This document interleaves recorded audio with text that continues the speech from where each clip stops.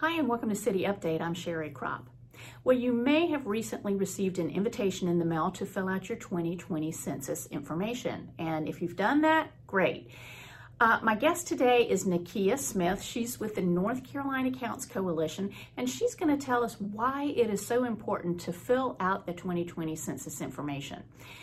Nakia, tell us about the invitations that were mailed out to residents. Okay, between March 12th and March 20th, invitations and to some households, the actual census survey was mailed out.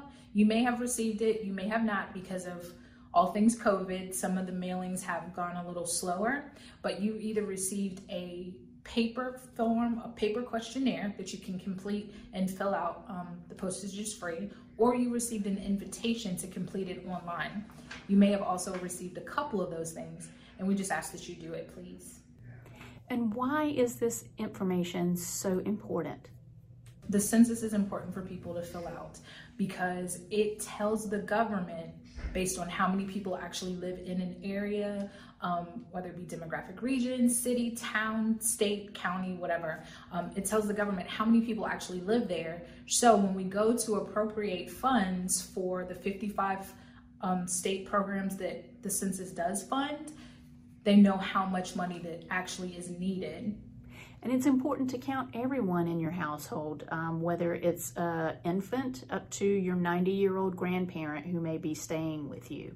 Absolutely. Please count everyone that lives in your household. So Census Day was April 1st, and that was just a landmark day. That was the day that, for example, we wanted you to survey your household and who was living with you. So if your elderly parent goes in between you and say another sibling in Florida, if they were with you on April 1st, then if they should have been with you because of COVID on April 1st, then please count them.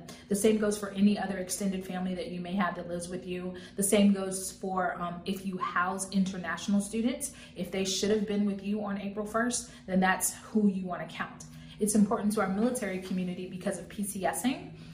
Where were you stationed on April 1st? And yes, you want to count everybody from the babies to the elderly. You want to count everyone.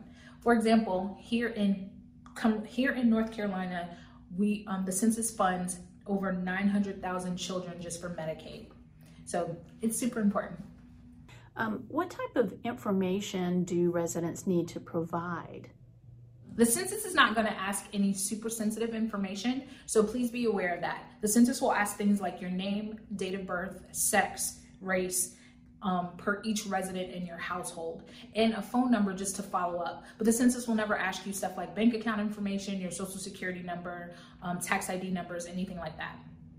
Nakia, talk about the various ways that people can submit their information. You can complete your census through 3 ways. You can call in over the phone. Calling in over the phone also gives you the option, if English isn't your first language, you have the option to complete it in 12 other languages outside of English.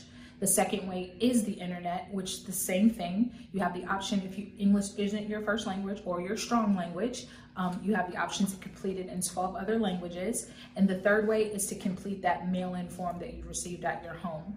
If you've lost your invitation or you don't have your ID number, that's absolutely fine. You can complete the census on the phone or online without an ID number.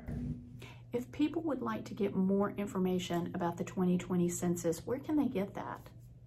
The company I work for, NC Counts Coalition, we have our own website. It's icountnc.org, and that's going to give you a little more people-friendly information. There's always the Census Bureau. They have their own information site, which is 2020census.gov. That's the information site. However, to complete the census, you want to go to my2020census.gov.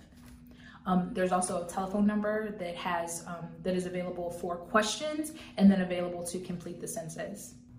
Thank you, Nakia, for that great information. Be sure to fill out your 2020 census information. Thank you for watching the City Update. We'll see you next time.